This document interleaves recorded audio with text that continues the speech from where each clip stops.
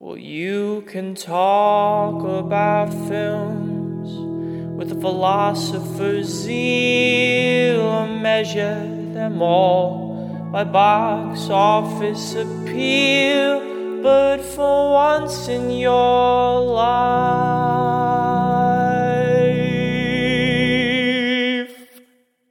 be real. Attention, be real guys, campers. It's nearly nightfall where your counselors are, so that means it's time to gather up your opinions on movies of a similar genre and scoot on down to the murky lake of the world's too many podcasts. Jump in and hope for the best. Hello, my name is Chance Solom Pfeiffer. And I'm Noah Ballard. How are you, buddy?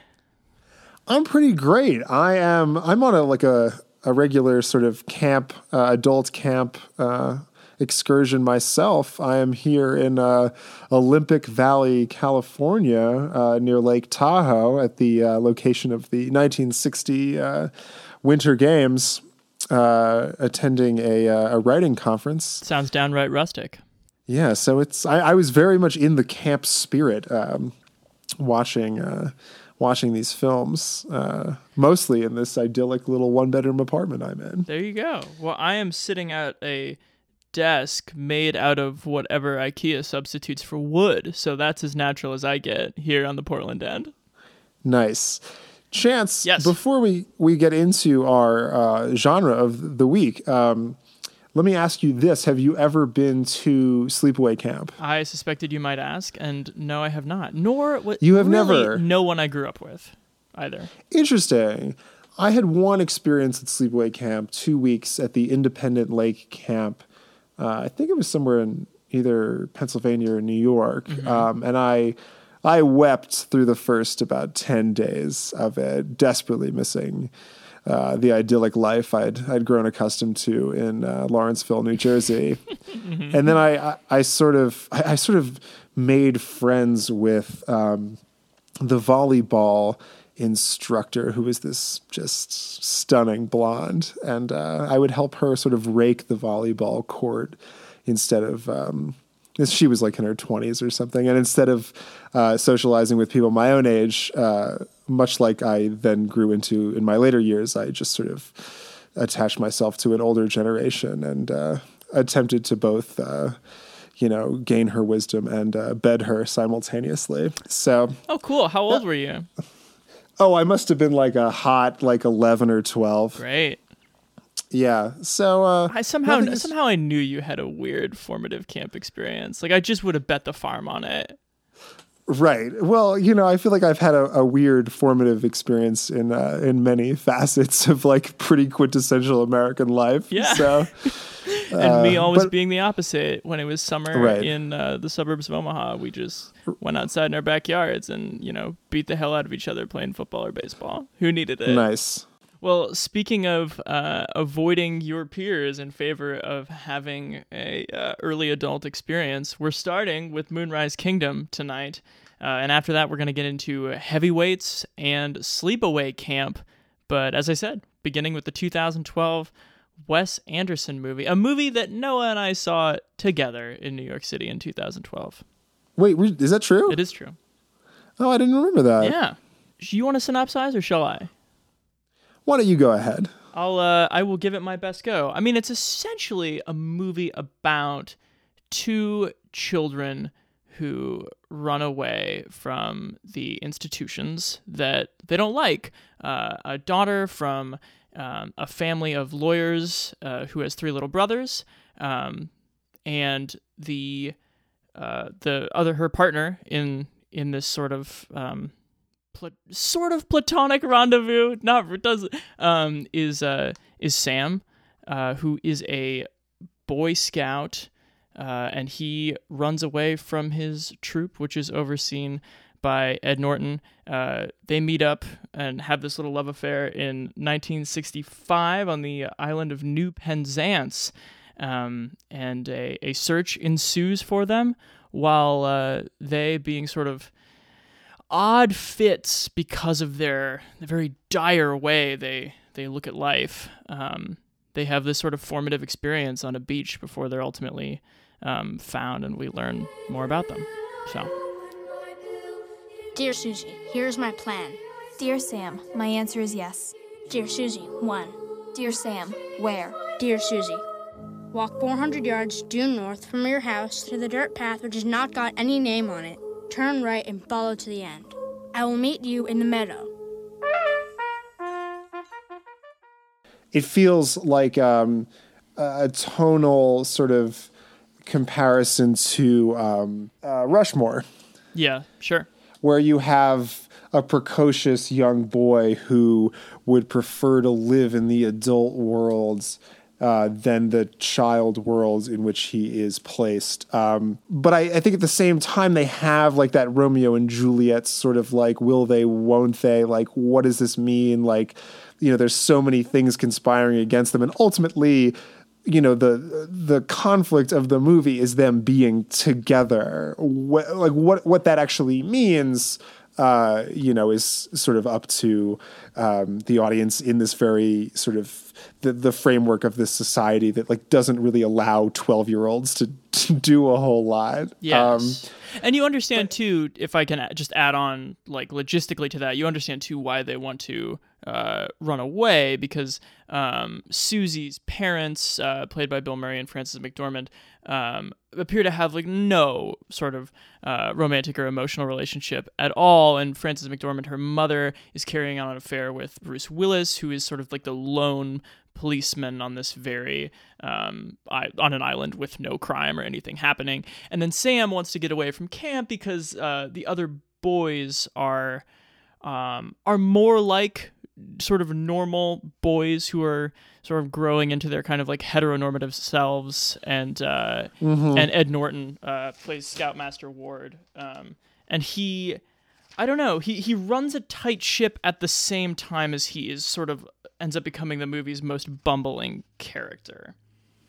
Well, yeah, that's the interesting thing about his character, and I think it plays into like the reason that Sam ultimately wants to run away is because he sees like if he continues on this trajectory, he's doomed to be ultimately like a man-child. Yes.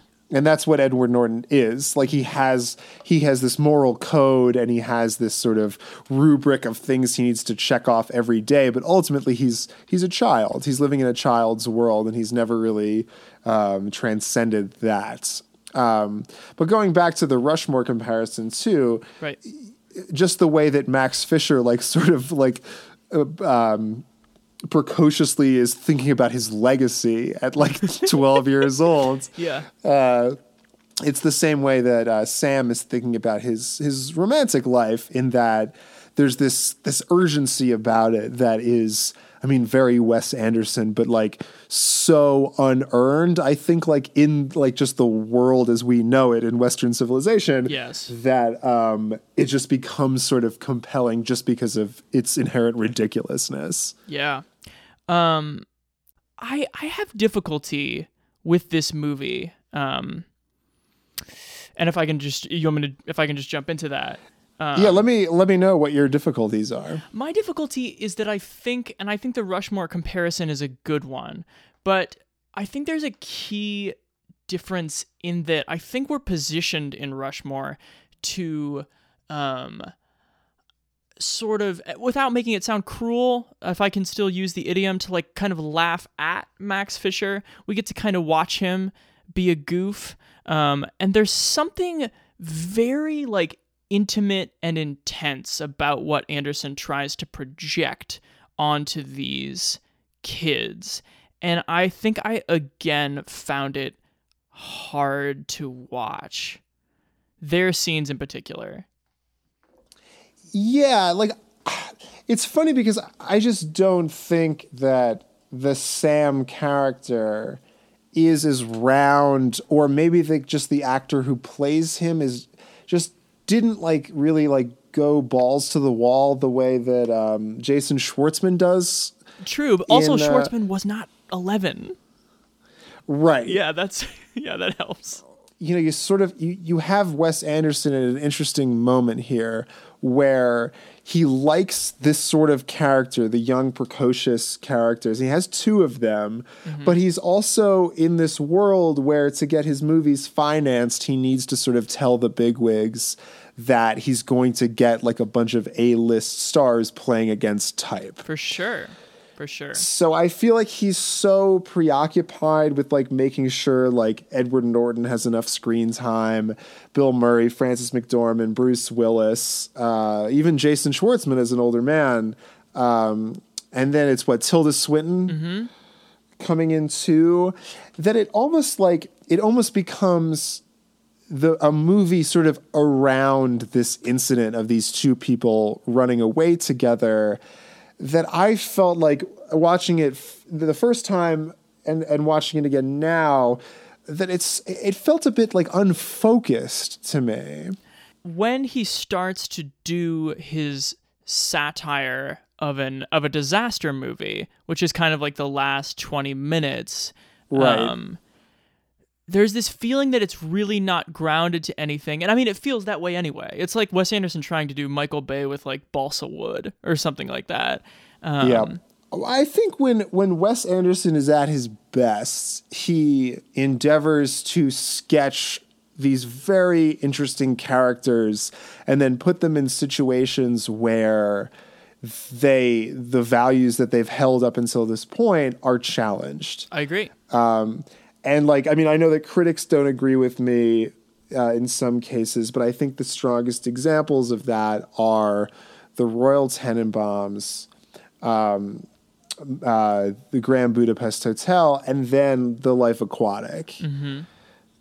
Because I think like those ones like had, you know, the crosshairs on something very specific, and even though they're all ensemble pieces, there is like a main protagonist. Yes. And he or she is set up with something that, you know, I guess it's he in all three of these examples. But they're set up with a series of, this is my life up until this point, and then something's going to happen to make me change everything I've known up until, you know, this point. And then like in the lesser sort of Anderson movies, which I'd say are this, the Darjeeling Limited, and maybe even like a Bottle Rocket or something. I would say Fantastic Mr. Fox falls into the former category of being like a pretty targeted narrative exploration. But with those latter movies, it's just like you have a lot of sad people trying to figure out how to reconcile their sadness. Tell me if you think our ideas line up here. I think they do, because I would divide the movies you're talking about into similar camps. For as much as he creates and renders, and as sort of unreal as you know that to be, my favorite Anderson movies, and I think Budapest is sort of the quintessential example, is that you've watched something that has been so rendered, and at the end you realize there is a payoff because the characters were somehow still real in it. Yeah, I would agree with that. Like, I think the magic of Anderson when he does pull it off is that he's created real characters in a fake world. Exactly. And in this movie, he is so earnestly imposing a thing that is not earnest. Turning children into adults in his very Wes Anderson way is an unearnest act, but he's doing it with so much passion, and something about that dissonance rubs me really the wrong way. For me, it was not like a quintessential Anderson, like invented world. Like for him, he's taking the invention, if not the American invention, then like the cinematic invention of a summer camp, and also the American, if not the cinematic invention of this sort of like resort island, like this house full of summer homes. Yeah. And so he's taking something that very much exists, where like the Grand Budapest Hotel, like this is not something that like we know. Right. This is something that he has to like build, but then he gives us real characters within it that makes sense. Yeah. For this, he spends so much time sort of creating these institutions that we already understand, but in sort of his like very miniaturist, very sort of, heightened to the nth degree, brushstrokes. Yeah. But then you're left with these characters who are so constricted to this world he's created because it exists both as an Anderson world and as an American world. I mean, this is like a stand-in for Martha's Vineyard or Nantucket or Block Island or something like that. Yeah. But because there's so many constrictions on the world he's constructed, the characters almost feel like plot devices. Yeah, it's true. Yeah, what is Bruce Willis's purpose in this? I mean, I think he's good in it. I think it looks like he's having a good time, and it's an interesting way to look at him. Right. But yeah, what is he in this movie if not a symbol of Susie's mother's unhappiness and then a way for Sam to become adopted at the end? Like, he's not much more than that. Right. No, I think he does really well. Like, I think Wes Anderson's a great director. I think he does the most he can with the story he's been given. I mean, unfortunately, he was the one who gave himself the story. Right. Yeah, I don't think this is like ultimately, I think I'm going to say that this is, maybe like a soft, good. Okay. I mean, I've been very critical of it, but I mean, it's a well-made movie with some terrific performances and some entertaining performances. And like, I think it says a little something about, what it's like to be in love and not like really understand what that means. So, but I think it's, compared to the other movies out there, it's certainly closer to good than it is to bad good. Sure. I think I would say for me, it's good bad, because I think it still has the. You weren't entertained? No, in fact, that is the part. I do not enjoy watching this movie, and I feel like that's sort of what I tried to articulate amid all your structuralism. Is that I don't really like watching it. I mean, he is this director who sort of creates these beautiful homes and universes and mazes, and he's such an artificialist. And in this one, I feel like he sort of forced me into a hallway where he wanted to show me what he thought was real, and I didn't want to see it. As we transition into Heavyweight, should we talk really quick about what the camp was like? We kind of missed that. Yeah, well, I think that's an important thing to analyze in this genre. And my two questions for you, Chance. Do it up. Well, I guess it's going to be tough for you to answer one of them because you've never been to a sleepaway camp. But it was A, does this seem like a real camp to you? And B, is it a camp that you would want to attend? Gotcha. Well, no, it didn't seem real, but he also wasn't trying to make it seem real because he doesn't do that. And no, I don't think I would want to attend either. I think I'm trying to let me think about what felt real about it, at least within like the genre tropes. I think you did well to call Ed Norton a man-child, and I think one of the more interesting sort of ancillary cliches about this genre is that the people who work at camps are very weird people. Well, it's not that they're just weird. It's that they've chosen to lead, like, for better or worse, even though they are counselors or directors or whatever they are at these camps, they are still in a child's world. Mm-hmm. Their authority is not over anything adult. It's over the regimented, presentation of meals and like menial activities to get children away from their parents for 2 weeks to 2 months. And not only that, but the ultimate like sort of point of all these movies is that the kids get to be in a place where the adults are not real authority figures. Right. And I think, Wes Anderson certainly endeavors to make the point that, maybe the whole world is just sort of camp and we're all great. We're all sort of, just trying to figure out like this one big game of capture the flag or something like that. Yeah. But yeah, I don't think I would go to this camp. I've never been to something so serious as like a Boy Scout camp like this, but it certainly felt a bit too satirical to be that realistic sort of camp experience that I think the other two sort of endeavor to have. Yeah, I can see why Sam ran away. Yeah. So do you want to transition from there? I would love that. Why don't we go to 1995's Heavyweights? Very specific kind of camp. Yeah. So we have here, this is an early Apatow movie. Yeah. He co-wrote it. Am I right there? Co-wrote it. And then Stephen Brill, who just directed that dumb looking Adam Sandler movie on Netflix. Oh, hey, people hated that. People fucking just despise that movie.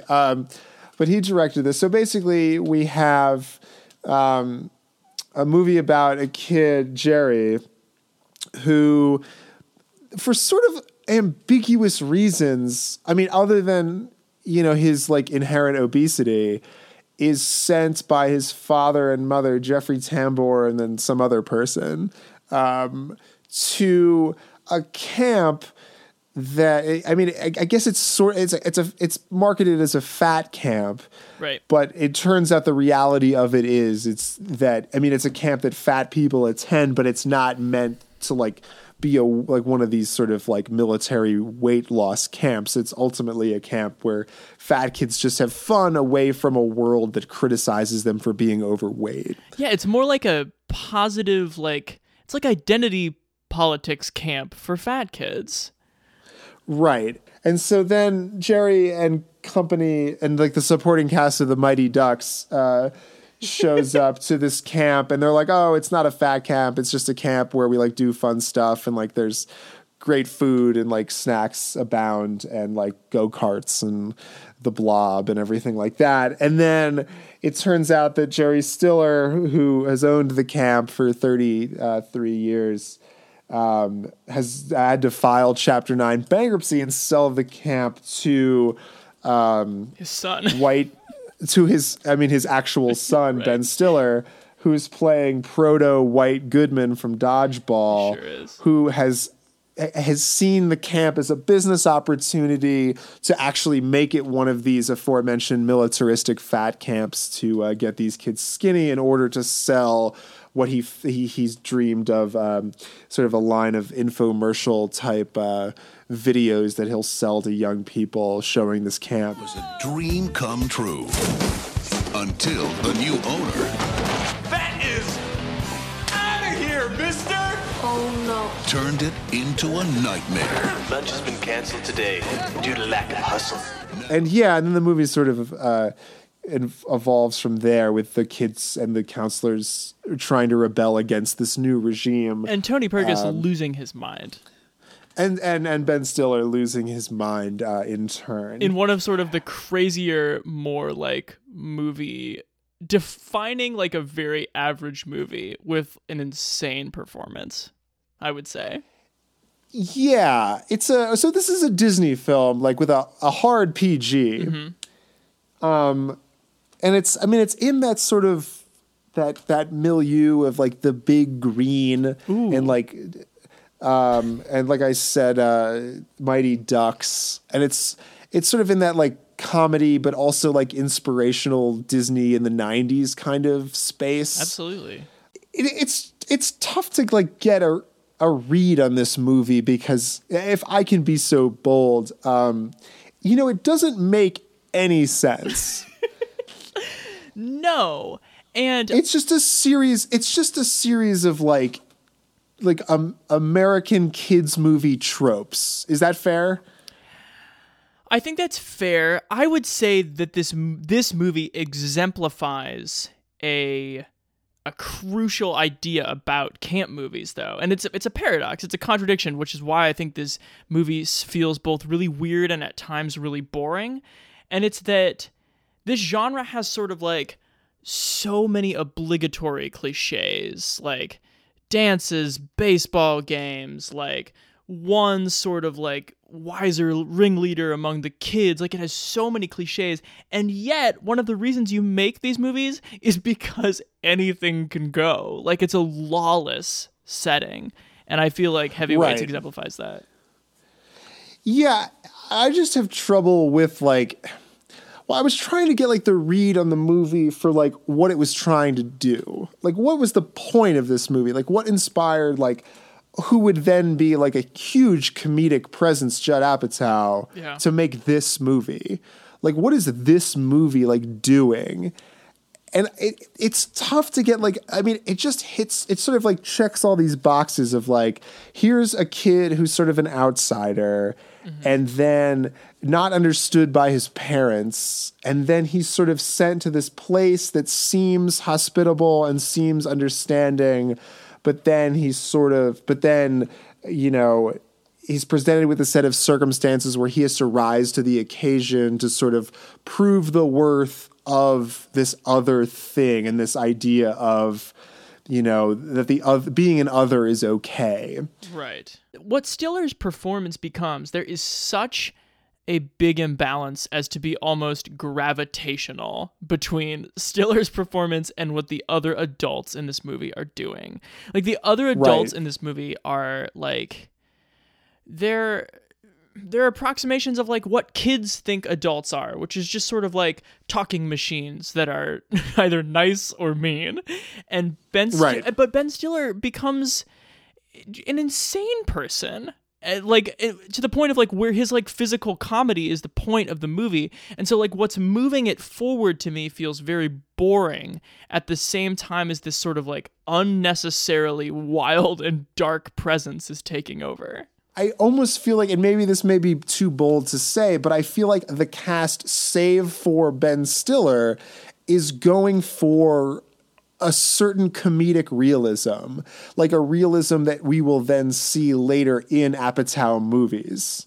You know, like you get that it's fake Apatow comedy world, but it's not so distant from our own world as to be like alienating. Yeah. But then because you have like, who is, you know, White Goodman coming in and being so big that the rest of the movie like just seems kind of boring. Yeah. Because they're not really challenging him on the screen.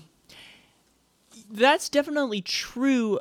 I guess I feel like if Ben Stiller was not in this movie, though, it would be so unremarkable, and no one would ever like reference it as kind of like a cult favorite, which is sort of like what it became, right? Like, people who like caught it on Disney in the 90s, like, you know, bought the DVD so they could like make jokes and like skip to the Stiller improv scenes.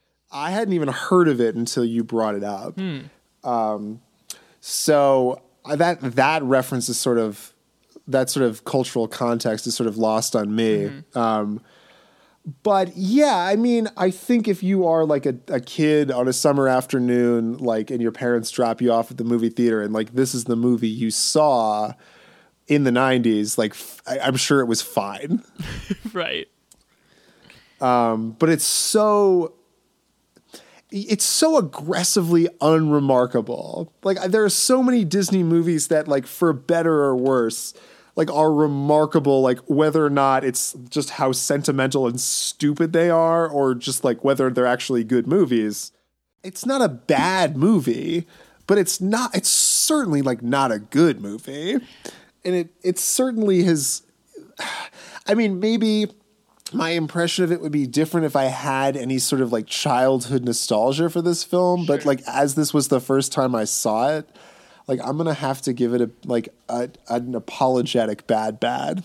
I think that's fine. I mean, I do have some childhood nostalgia for it, and like a lot of my friends do as well. I mean, I remembered seeing it when I was a kid, and I sort of remembered just this like dark presence doing front flips through the mess hall. And so when I rewatched it at like age, 16, 17 or whatever, I was sort of amazed to see that like how much this movie gives over to, I mean, a villain who is in one way, in like a 90s sense, in a very 90s sense, he's sort of that like attractive, like infotainment person trying to sell you a bill of goods. And in another way, he's like hurting and abusing kids. But the fact that they turned Stiller loose here, almost looser than I think they turned him in Dodgeball, even though he has much more to do in that movie, I think forever makes it like a bad, good, watchable movie, because I will always come back for that. Interesting. I just felt like too, like, I never like was rooting for the kids. Like, I didn't feel like the alienation that Jerry feels like at home, and then like it was just also either shallow or ridiculous. Yeah. And then they're ultimately like pretty cruel right back to Ben Stiller. Right. So, I mean, they're ultimately like holding him hostage. And they like tie his cronies to trees. But he's trying to change who they are, Noah. And if not... Yeah.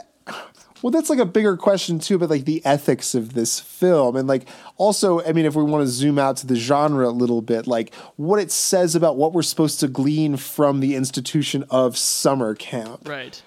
And I should say, I think we sort of purposely did not do Wet Hot American Summer because it so thoroughly, in addition to all its weirdness, sort of like distills and like masses up these ideas. But I think it is this place where like the outcasts from the rest of society sort of like find their like temporary respite. Like, doesn't matter who you were in school, like thank God school just got out. Like, you're about to go be around people who there's bound to be someone there for you, I think, is sort of the optimistic way to read these movies. At the same time as there are also bullies at every camp. Right. Well, I just thought it was sort of like weirdly both patronizing and sort of cynical to say that like the summer camp is like a place away from your normal life. And it's sort of implying that the only place these kids can find understanding is in these weird like subcultures, which was sort of a strange, I think, thing to like, I mean, yes, like on the surface, it's like you'll find friends if you don't have any right now. But then like in its suggestion of where you will find them was sort of bleak. Oh, yeah. I think that's true also. So I don't know. I'm going to have to give it a bad and never watch this again. So that means we're talking about 1983's Sleepaway Camp, does it not? A cult classic. Oh, man. Emphasis on the cult. You know who this movie's for, right? It's for Mom, a doer. Yes, I believe that is the first image I see when the movie begins. This movie begins with its acknowledgments page. Yeah. And it says, if you watch this film, it says, for Mom, a doer. Yes. And you just know from the opening. So if I could just paint a picture for you, can I do the synopsis here? Please. Because this movie has like a pretty strange but special place in my How heart. many times have you seen this? Not that many, like only 3 or 4. All right, well, I watched it for the first time today and was deeply disturbed, but you please head out. Oh, I've been deeply disturbed every time I've watched it. Okay. Which I think is a testament to its quality. But from the opening scene, so it's a panning shot over the title credits of this summer camp, and over it you have not only like the echoes of, camp noises, but you also have this fucking score that is just playing for keeps. Like, that this movie is fucked up. Like, that like the worst shit is about to go down. And then, and you also know that this movie only has like a sort of tenuous knowledge of like how one makes a film. Yes. Because the movie begins in the future where the camp is closed, right? Yeah. Because you sort of pan through the camp, and then the last shot of the sort of title sequence prologue is a sign over the camp sign that says for sale. Right. And so like the camp has gone out of business. Then you go to a second prologue 8 years earlier where these 2 kids and their dad are on a sailboat. And for no fucking reason whatsoever, one of the kids and the dad is killed by like this other boat pulling a person that's water skiing on the back. And then we cut to what is, I guess, the present or sort of the past before the camp is closed to show what is ultimately the final summer of the titular sleepaway camp. It's intense. And our main characters in the present then are Angela, who's one of the survivors of the boating accident that you see in the second prologue, and her cousin Ricky, who is to sort of be her chaperone around Camp Arawak because Angela is so quiet and shy that she does not speak to people. At first, you don't think she speaks at all, but eventually she sort of only speaks to people that she's interested in. And so then we have the counselors too. Well, I found it so interesting because like the people who attend this camp are either the supporting cast of Saturday Night Fever or like participants of like the Anthony Michael Hall lookalike contest. Yes, and they're So you have they like could be very anywhere white, between, preppy kids. It could be and anywhere then, between like, age 9 and 35. 9 and 35, and either like very white and very preppy, or just like the most heinous like Italian stereotypes. Yeah. And it's just sort of tough to say like where this camp is, like who the like who it appeals to. Welcome to Sleepaway Camp. Someone is watching you. Hey, Mama, Reba! Someone is waiting for you. Someone wants to scare you to death. Is it fair to say that you could have easily turned the name of the camp from Camp Arawak into a more, sort of on the nose name to simply Camp Rape? Oh, is that fair? Absolutely. The level of sort of like gross patriarchy like happening in this camp. What I have written down is that this movie is The Hours meets Friday the 13th. In terms of like the psychological damage inflicted on the women of the camp. Well, that's the weird thing about it. Like, on one hand, it's like an exploitative 80s slasher movie. Yes. And on the other hand, like, it's weirdly feminist. But then, like, because of the twist ending, which it's famous for, it completely cashes in the latter read. Mm-hmm. It's true. But then, like, in 2016, the read, I feel like, is even more interesting. I mean, we should probably spoil it, right? So we can have an interesting conversation. This movie, well, let's wait a minute to spoil it. All right. So basically, the setup for this movie is there's this girl, Angela, and she's been, like, psychologically scarred from both seeing her father and brother killed in this boating accident, and then also, like, living with this insane mother. And then you have like this weird sort of like camp infrastructure in place where you have like these very bitchy like female counselors and just like these very like rape culture enthusiast male. One of the first things you hear in this movie is the cook saying that he wants to like rape kids. And then you have the proprietor of the summer camp, Mel, perpetually cigar smoking. And what I think is so funny about Mel as a character is like he's sort of like hands off, and it's clearly like he's this working class guy, right? Yeah. Who like has this camp and has clearly had it for many years. But you think he like is a good person, right? I think for a lot. Yes, I think so. For a lot of this movie, you just think he's like kind of a dirtbag, but like ultimately, like he cares about these kids and cares about running his business well, and like. But then there's that moment where his like 16-year-old employee is like, "Hey, do you want to meet at your house at like 9:30 and fuck?" And then he puts on his like best leisure suit and then like waits for her. Yeah, he gets something out of the closet he hasn't worn since 1967 and like waits anxiously for Meg to come up. And then has no qualms about like asking the other female 16-year-olds like, "Hey, I was supposed to like fuck Meg, spelled M-E-G. Have you seen her?" And they're like, "Nah, Mel, but you're okay." And he's like, "Yeah, I am okay. I don't think anything of it. Actually, I think I'm going to murder Ricky by the end of this movie." Oh my God. So you have Angela who's doesn't really speak that much, and she's bullied because she doesn't speak that much, and she's sort of a weirdo. And then everyone who really like bullies her dies. Yes. And so I guess the movie is like trying to lead you to believe that it's Ricky who's committing the murders. Right. Like, because he's standing up for her. But I was never, and even in the first time I saw this movie, I'm like 100% it's Angela. Not at all. There was no like hint that Ricky was like weird or dark enough to do that. Let's zoom out. Can we zoom out a little bit for like a first timer here on this movie? Yeah. It has that sort of chaotic, incapable, low budget, like 70s, 80s movie that I love to make fun of. Because the line readings are ridiculous. Oh, yeah.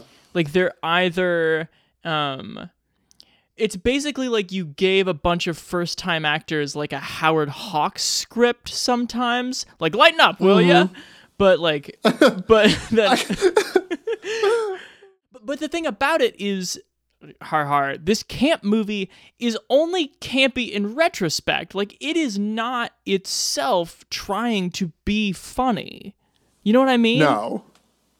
No, this movie has no levity to speak of, but only has acquired levity over the passage of time. Yes. And it's really, I mean, even in the context of 2016, it is very violent. It's true. It's pretty gory. I mean, even by today's standards. But speaking of the dialogue, can I read you like my favorite? Because all of these movies in this, like, there are a lot of like male posturing in like situations, usually like sporting events or races or something like that. Of course. And then like throwing witty quips back and forth. Well, I think this movie takes the cake for witty quips. Okay. Where we're in a quintessential summer camp softball game, and one guy says to the guy batting, "Come on, take the bat off your shoulder." To which the guy batting quippily responds, "Hey, fuck you." Oh my god. Well, this movie, I was reading about it on Wikipedia. As one does. And as one does in a movie like this. So this movie was made by this lawyer guy. Yeah. Who, Robert like, Hiltzik. Who like had no business making a movie and then never made a movie again until he like got the rights to this movie after. There's 2 sequels to this movie made by completely different people.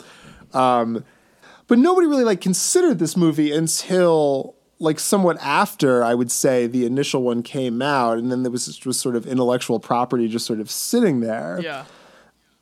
But I have to, I mean, as someone who's actually been to a sleepaway camp, I feel like despite its flaws and despite like its problematic, you know, sort of gender politics and its sort of shoddy like general filmmaking, it certainly like conveys the like feeling of a sleepaway camp. How's that? Which is sort of, it's sort of like anything kind of goes. Really and like raw? everyone's just, like emotions are yeah, raw? really raw. And like you're all just sort of in a place and then you're like doing stuff, but you're really just like killing time until it's time to go back to school. And like you're trying to hook up with people and you're trying to like make new friends and like people get bullied and, you know, the counselors are as inept as the people, or as the kids, and like tough to say like what the end game of the people who own the place are. Sure. And just like it's just like the day-to-day operation of what a sleepaway camp looks like, I thought as though the authenticity felt right to me. Okay. Interesting. Maybe like more right than any of the other 2 movies. Huh. But this movie has been regarded by like pretty serious film critics as having an ending so surprising as to be compared to Psycho. Yeah. It's insane. And I went to the kitchen to get a snack and some water, and I was watching it on my laptop in my bed with 8 minutes left to go. And Sarah, my girlfriend who I live with, was like, "What's that movie about?" And I was like, "It's just, you know, slasher camp movie. I got like 8 minutes left. I'm gonna plop back down in the bed and you know, finish it out." And it was unbelievable what happened to me as a person. Yeah, I was waiting for that like text message because you sort of told me that you were watching it this afternoon, Yeah. and I was just waiting for that text message of like, "God damn it," because I knew it was coming, and I mean like the sequels like very much play into the final shot. But can we talk about it? Because like it's surprising and it's out there and it's subversive and it definitely has like a more interesting read, I would say, today than it probably did then. Yes. But I don't know if I can be so bold as to admitting that I don't understand this particular New Yorker cartoon's joke. I don't think I get it. Okay, so let's talk it out. You want to talk it out? So basically, so we can talk it out to the listeners here. So flashback in our conversation to the movie's opening where this boat accident killed who you think is the father and the son, and then the daughter survived and then was raised by this woman. But what turns out through flashback, you see that it was not, in fact, the father and the son killed. It was the father and the daughter. But then the son was raised by this crazy woman, Ricky's mom, to be a girl. Yes. And so he's a boy, and he's been a boy the whole time. And so the arresting final image is him killing or him holding the dead body of like the boy that's been interested in him all summer, thinking that he was a girl, covered with blood and like complete like and his penis. Yeah. And you see that he has like a boy chest and like a flaccid penis, and he's making this face that is indescribable. Indescribable. And his mouth is open, and like there's this shrieking noise that you can't tell if it's like the actor or like the music. And there's the Italian porn star guy and one of the counselors who's still alive just going like, he's a boy. He was a boy. He's a boy the whole time. And then the movie which is ends. so in incredible contrast to the feelings that you're having, the like blandness of their delivery. So the early 80s read on it for me is it's playing with your expectations that like women can't be violent, right? Correct, yes. And so you never expected it to be the woman committing these crimes. But then when she stands up and reveals that she's a man, it's like, oh, women still aren't violent. It was a man the whole time. Interesting. Fine. So you leave that there. But now we're in 2016.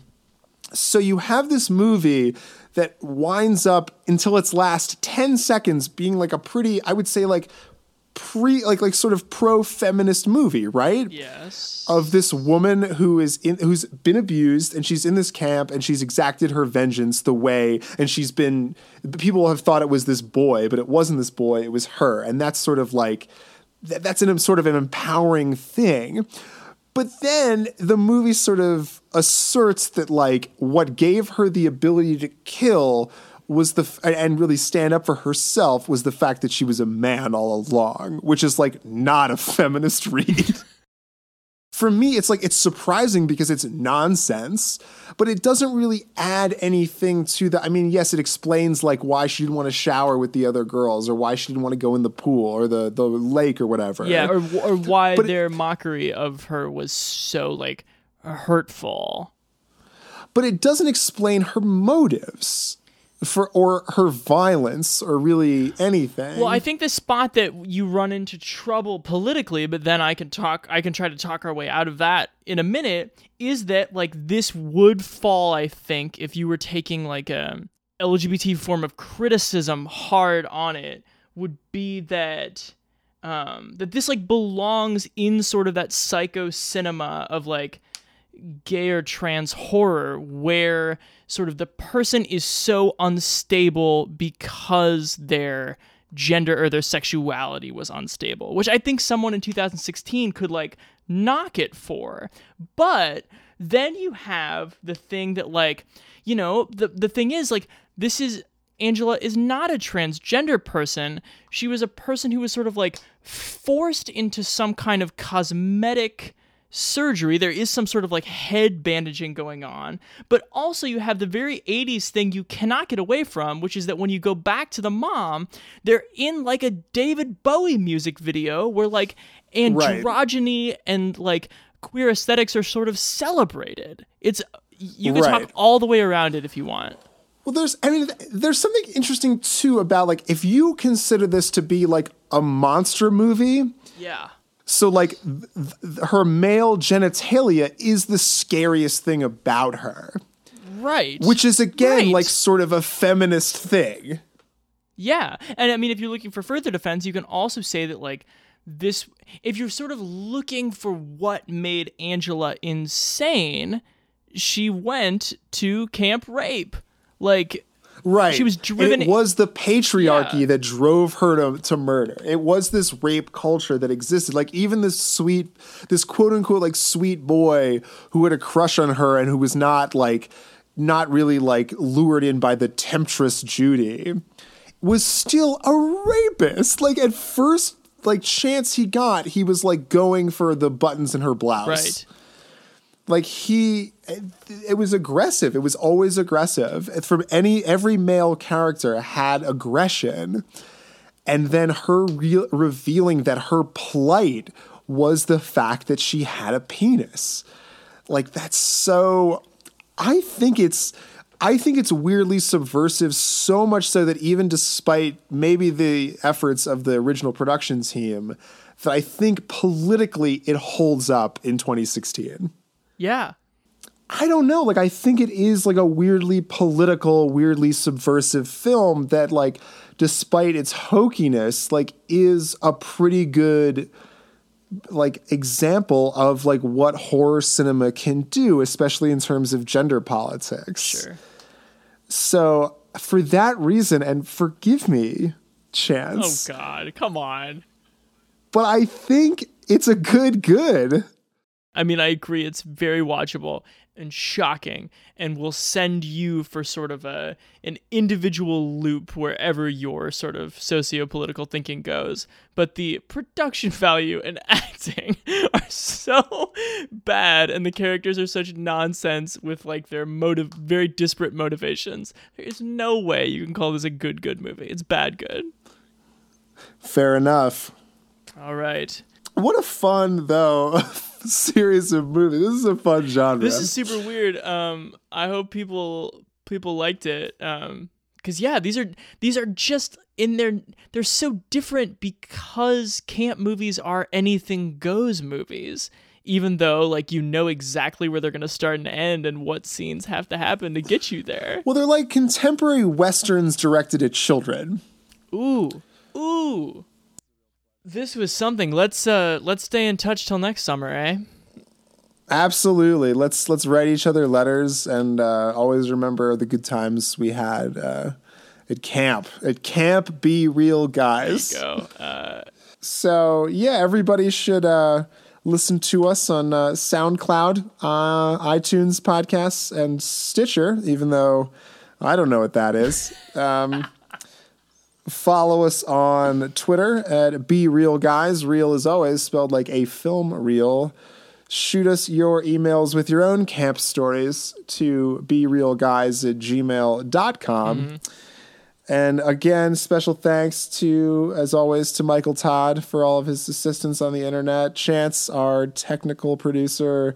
I'm Noah, our mascot. And that's basically it. So, buddy, make sure you take that bat off your shoulder. Fuck you. Good night, pal.